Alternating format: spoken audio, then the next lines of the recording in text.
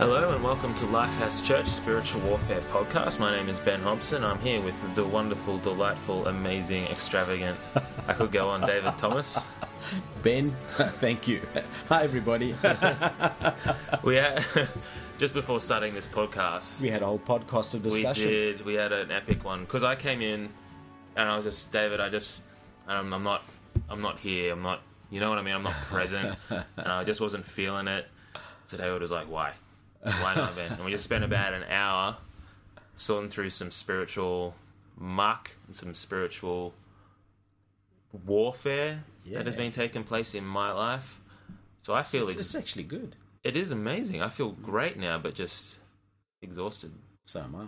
Yeah. So we're not as funny as we normally are. Oh, we will be. But the thing is, We are okay. I don't know. Well, maybe this podcast might not be as long as the other ones because we sort of wrapping up the weapons platforms. Yep. And we're dealing with Korah's rebellion here. So this might not be a long podcast, but this podcast will lead into the enemy's weapons. Yes. Dealing with enemy's weapons. So before we begin, I hope you guys have sort of begun to understand characteristics of plants in the church, people in the church that will use these weapons platforms, whether they are enemy plants or whether they are just Christians that continually operate in this way. Or just Christians that one day, 10 years ago, made that decision to allow something in their lives, and then that something has never sort of taken root. Yeah.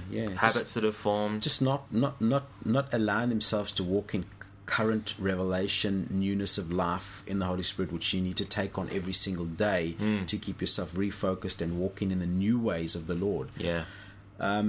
Korah's rebellion, just one other thing before I actually look into Korah's rebellion is that each one of these three, if you go and really study it, is a face of Satan. Each one of these three guys represents Satan down to the T. And it's incredible just to think about it, meditate on this, and see how these guys come into the church, and they are in the church, they are part of the church, and they come in and they launch these insidious attacks. One of the things you're going to start to find is when we put weapons into these weapons platforms, or when we put weapons into these people's hands, the weapons you will find are just two things: word and deed. So each of these guys, when they come in, they operate through word or through deed, or word and deed, and they come in and smash in at the children of God. So it's pretty incredible that you find this in the church, but it's not surprising because you'll see pictures of these two streams in the church all the way through the Bible. You will see in the house there are two streams, and this two streams will be at conflict until, as we come to the day of the Lord, when the Lord begins to separate the church and the church begins to operate out of its trueness. And these three really will try and come to the fore at that point in time to destroy the true sons of God as they begin to rise up. Can I ask about the motives of these people within the church? The motives, are their motives good? Because I imagine it would be much easier for them to see something at work in their lives if it was a really obtuse kind of, I want to tear down the church. That thought went through their minds. But do they have this weird kind of almost what they feel is a good motive in speaking negatively, or like you say, word and deed, committing bad words, bad deeds? Do they have a good motive in doing that? Like, how does that work? Is it muddled up a bit? Okay, I need to separate that. Go for it. That's a very good question, and I need to separate that because quite a while ago when we were dealing with, I think, around about sessions 3 around there, and I spoke to you about counterfeits. Oh yes. What I see taking place in the church is, number one, you've got spies coming in. You've got enemy spies coming in with a deliberate intention to act as if they are part of the church, but to create havoc. And you got, Yeah. you know, it's recorded. Any pastor will know about, or should know about this, that, you know, you've got these satanic worshippers that would come in and act as if they're saved, and then create all kinds of havoc within the church. So you've got to be aware of that, discerning of spirits there. Which is something I don't think a lot of people think about. Like, I've never given that type of thing a lot of thought, that someone would be that way and come in to destroy.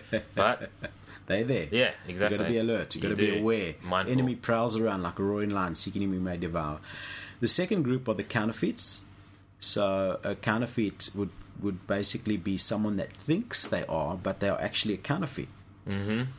The third group would be, probably for me, the saddest group of all, which would be Christians that really honestly, truly think they are doing the work of the Lord, but at the end of the day will find out to their loss that the Lord never knew them. It's tragic. It is tragic. For me, to answer your question now, would be that I'll answer it in terms of that group of people, the third group. That is probably the ones I was talking Yeah. about specifically, yeah. Deception or self-deception. That would probably be one of the key motives. You know, self-deception is you will believe something to be true. Then how can you be proven otherwise? And then you've got that added onslaught or added backing up of a spirit of deception coming in, and so you'll start to push forward teachings or doctrines or positions within a church that will be against that which is what God actually wants. Right, okay. And with regards to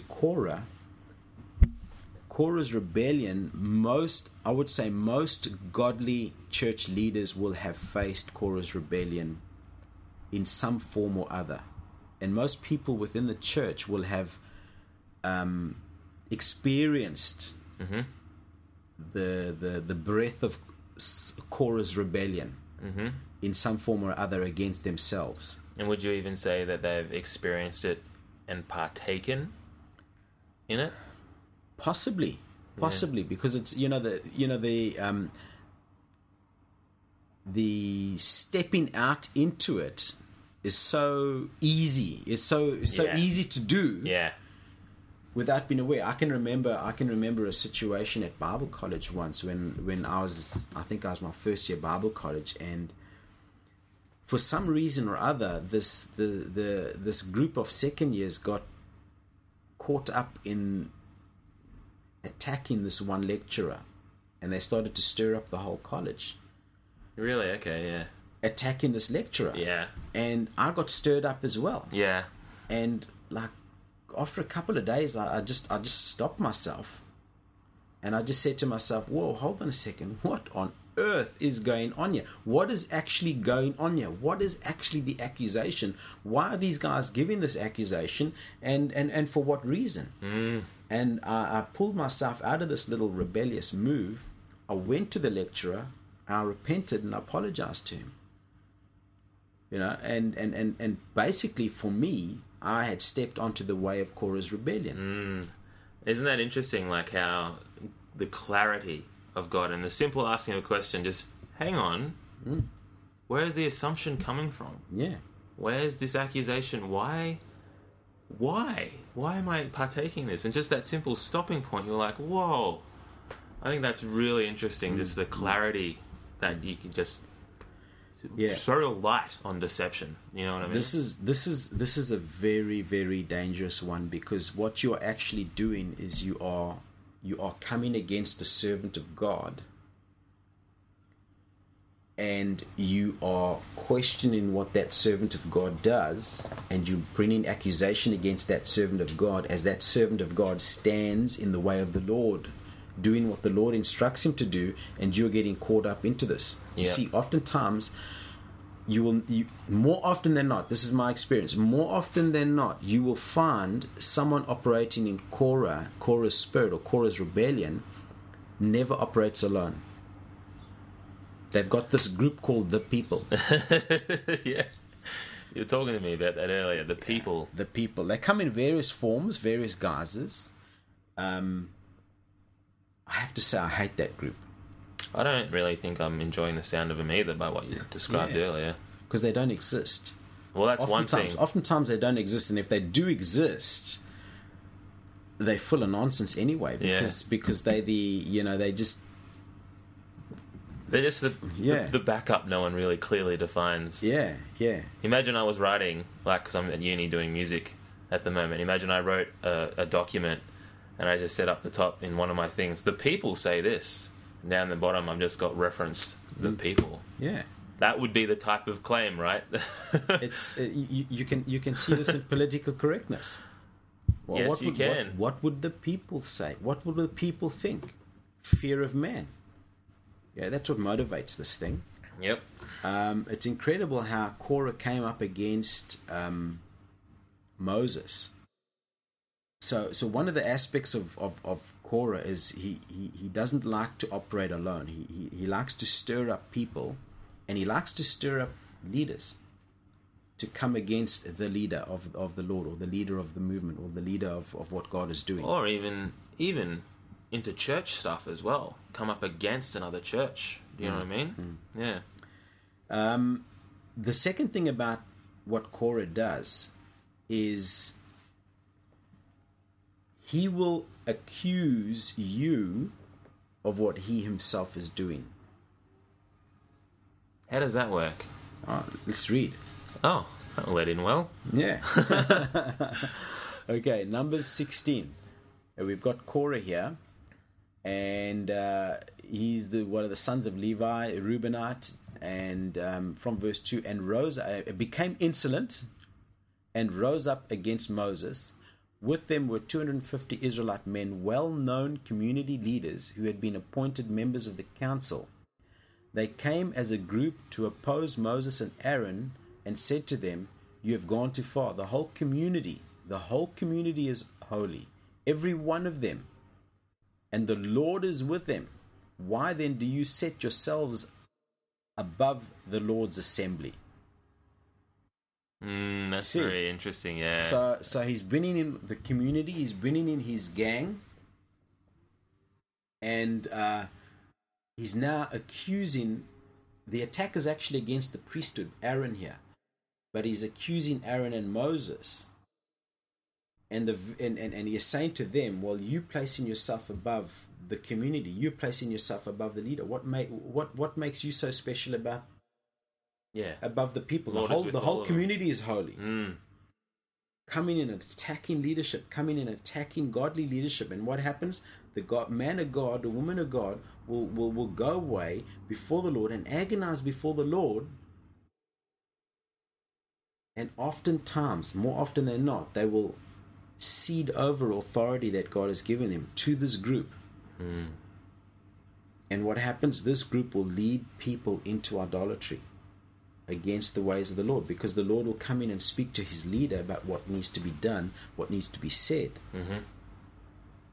And it's really an insidious attack against leaders within the church. Just be very careful about joining in the negative talk, joining in against tearing down of a leader. Make sure you get the facts. Yeah. Make sure you understand, because yes, there is validity in basically checking your leader's life, checking your pastor's life, because he needs to stand before God, and he needs to have a holy life. He needs to lead from a place of holiness and anointing. But be very, very careful against going with a group saying the people say. I think it's very just a way to keep an eye on this sort of thing is, if a person comes up to you and starts to complain about a leader, which is how this looks, recruitment, trying to bring people underneath that, and rebellion against the leader, if they do that, you sort of think to yourself, well, why aren't they going straight to the leader? Because that's the biblical approach, isn't it? If you have a concern, you take it straight to that person. You don't try and recruit an army behind yourself to go and attack them. That's correct.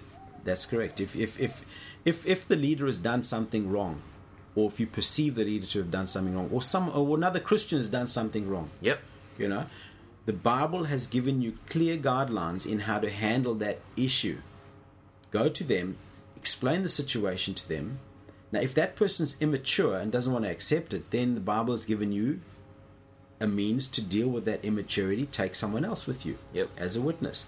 However, if you are able to sort out that issue, that problem with the person in a biblical manner, the Bible says you've won a brother over to yourself. And I think 9 times out of 10, all of the stuff that gets bandied around in churches, assumptions and deception, would just dissolve. 9 times out of 10, you go and talk to the person who's actually concerned in this, and they'll say, I don't know why you think that. No, that's not the facts. And then it would be... Because one of the things that these guys bring is they will have a personal issue or whatever, and then they will try and add weight to their personal issue by saying the people. Yeah. The second thing, what they'll do is they'll come in and they will, more often than not, 9 times out of 10, the issue that they will raise will be something that they are doing. So when you recognize the spirit of Korah coming at you, look at that. Look at the accusation. Yeah. And you'll find the sin in that person's life. You'll find the issue the core issue in that person's life. You know? I'm just thinking of examples I could throw up. I really don't want to, because I don't. Well, I don't want to speak negatively about a person. But there are. I mean, I'm sure everyone who's listening. Everyone will be able to say, "Oh that situation. Okay, this is what was said. This accusation came. Remember, the enemy's weapons is word and deed. Yep. And Korah's one will come in, and Korah will accuse you of what he is doing, and they try and elicit a couple of responses from you. One, self-doubt. Really? Am I really portrayed like this? Are the people really saying this? It's a religious spirit coming in and smashing you down because it wants to put a whole lot of laws and regulations upon your life so that you curtail to that spirit. Know God, know yourself, know the enemy, and you will not have to worry about the outcome of battle. There's nothing wrong with you saying, okay, is this the accusation you're coming against me? And if you're in a position of leadership, they are going to accuse you of leading. I have to lead. I'm sorry, I have to lead. I have the mandate from God. I am leading in this situation. And there's some things I'm going to say and do from the Lord that you will not be happy about. Okay, what are you unhappy about? Please explain. You know, one of the key factors that when I confront a Korah spirit is I will keep my focus on the person, because the person, once you start taking the accusation will lead you off the path that God has told you to walk on. Now remember in way back when I told you about the path. And wasn't it to do with ground? In ground. The path, 5 factors. The path of battle. You're going into a battle scenario. You're going onto this battle. You've got your path. You've got your plan. You're stepping out. You're stepping in. God told Moses, go to these people. I'm going to release them from their bondage. What were the people saying? People were saying, oh, God, help us. We're in bondage. You know, look at our oppressors. Our oppressors are making things harder and harder and harder for us. Now Korah comes, and now he says to them, the people are saying, you know, where are you leading us? We were happier in Egypt. We had fish in Egypt. We had meat in Egypt. Life was easier in Egypt. This is what Korah's words were to Moses and Aaron, and the Lord anger burned. You got Numbers. It's full of all of these examples.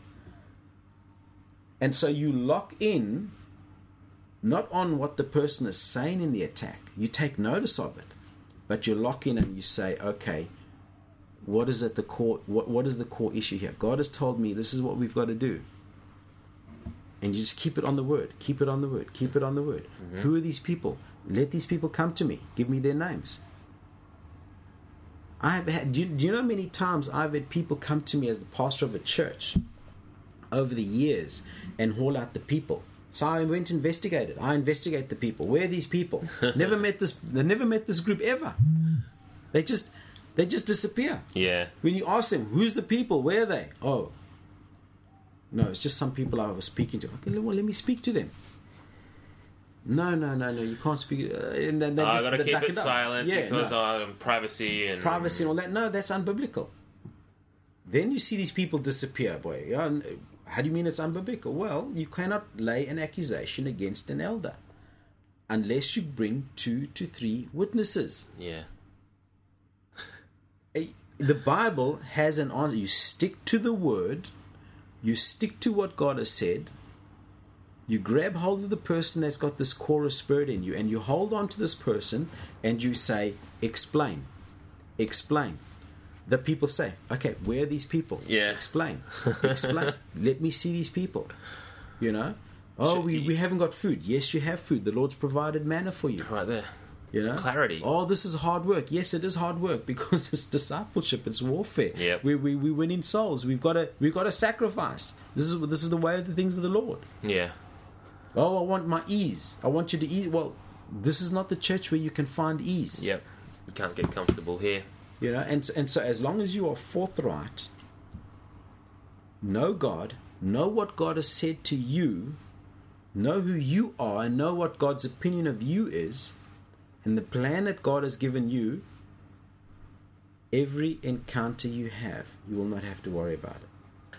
I'm reminded of this Dilbert comic. Have you ever read Dilbert?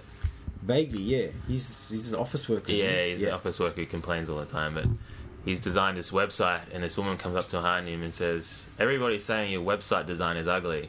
He says, what, really? Eskimos are saying that?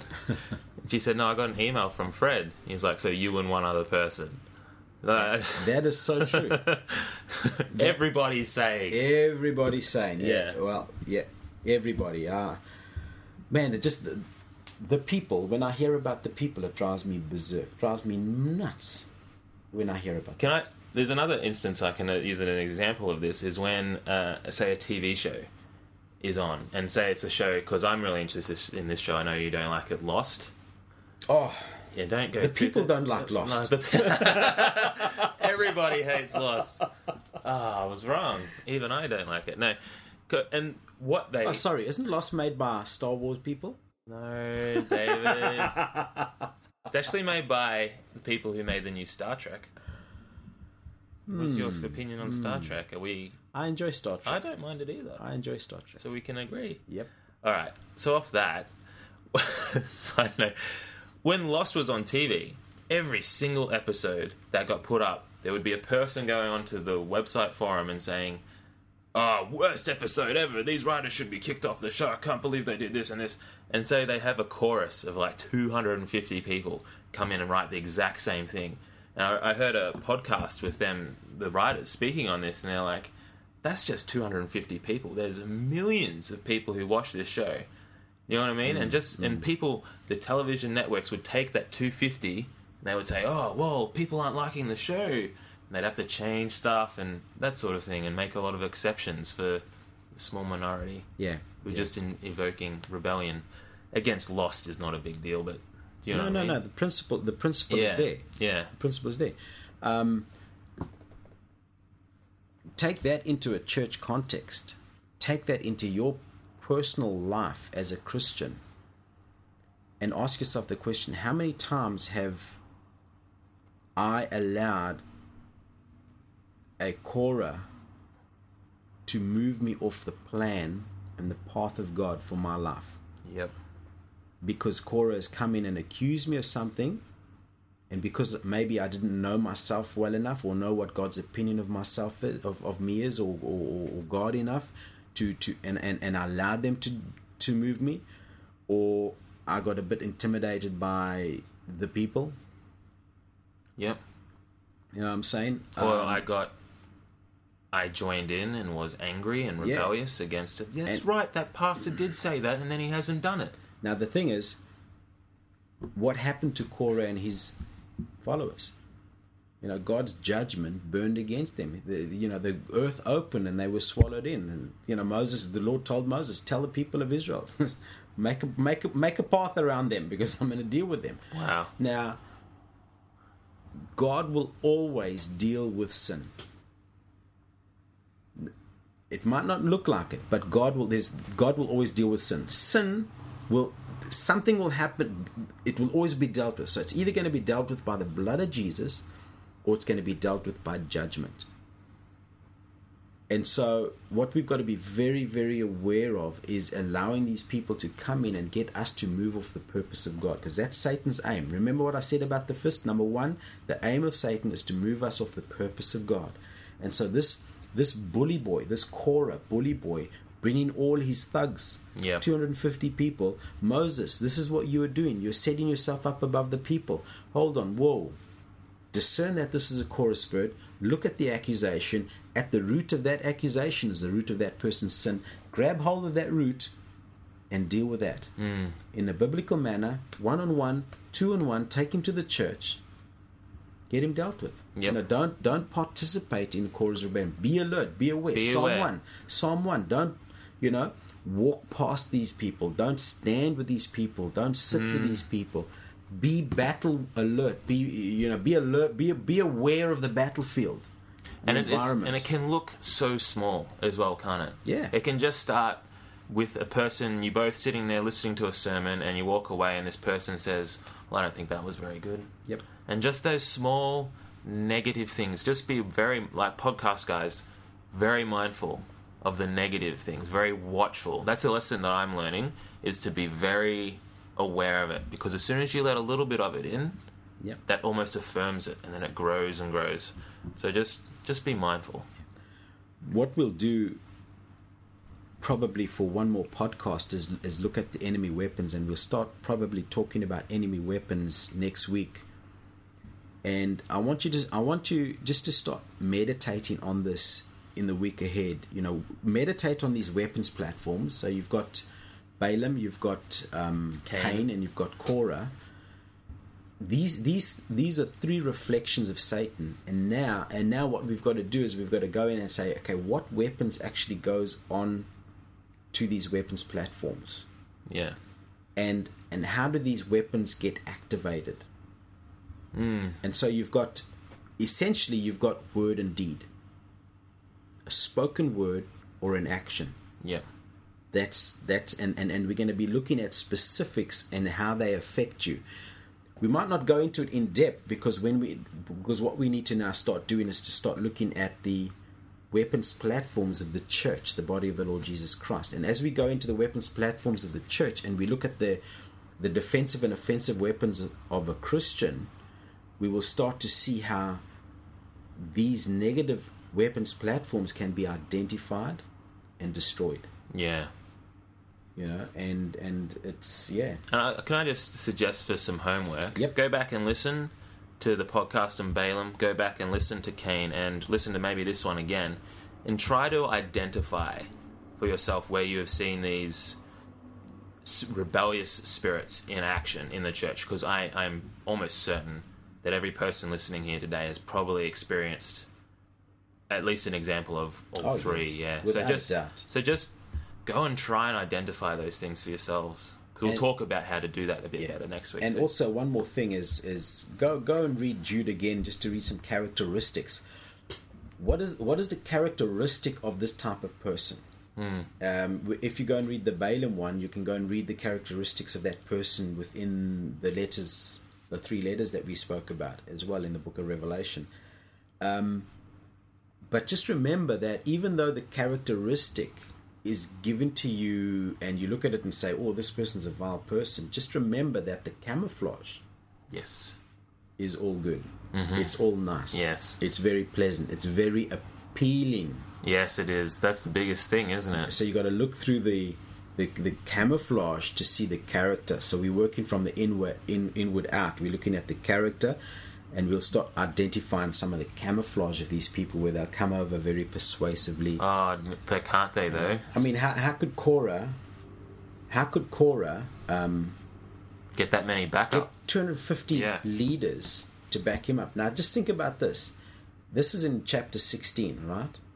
In chapter 11, the Lord tells Moses, in verse 16, it says, the Lord said to Moses, bring me 70 of Israel's elders who are known to you as leaders and officials among the people. Have them come to the tent of meeting that they may stand with you. I will come down and speak with you there, and I will take some of the power of the Spirit that is on you and put it on them. They will share the burden of the people with you so that you will not have to carry it alone. Where does Korah pick up his leaders? From the leaders and officials. Yeah. I mean, here in chapter 16 it says, with them were 250 Israelite men, well-known community leaders who had been appointed members of the council. Yep. And you're right.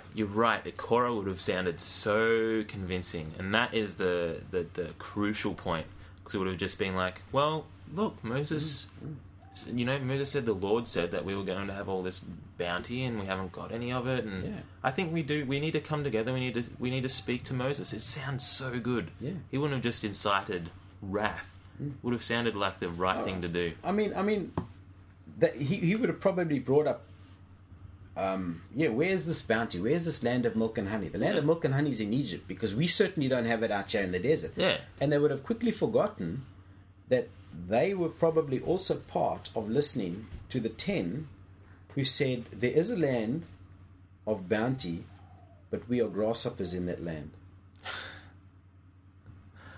Yeah, well, how often does that happen? How often do we just forget about the things in the past? How often has God wanted us to be going onto a path,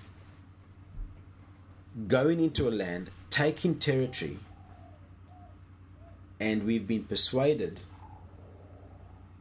by godly men that we are grasshoppers? Mm-hmm.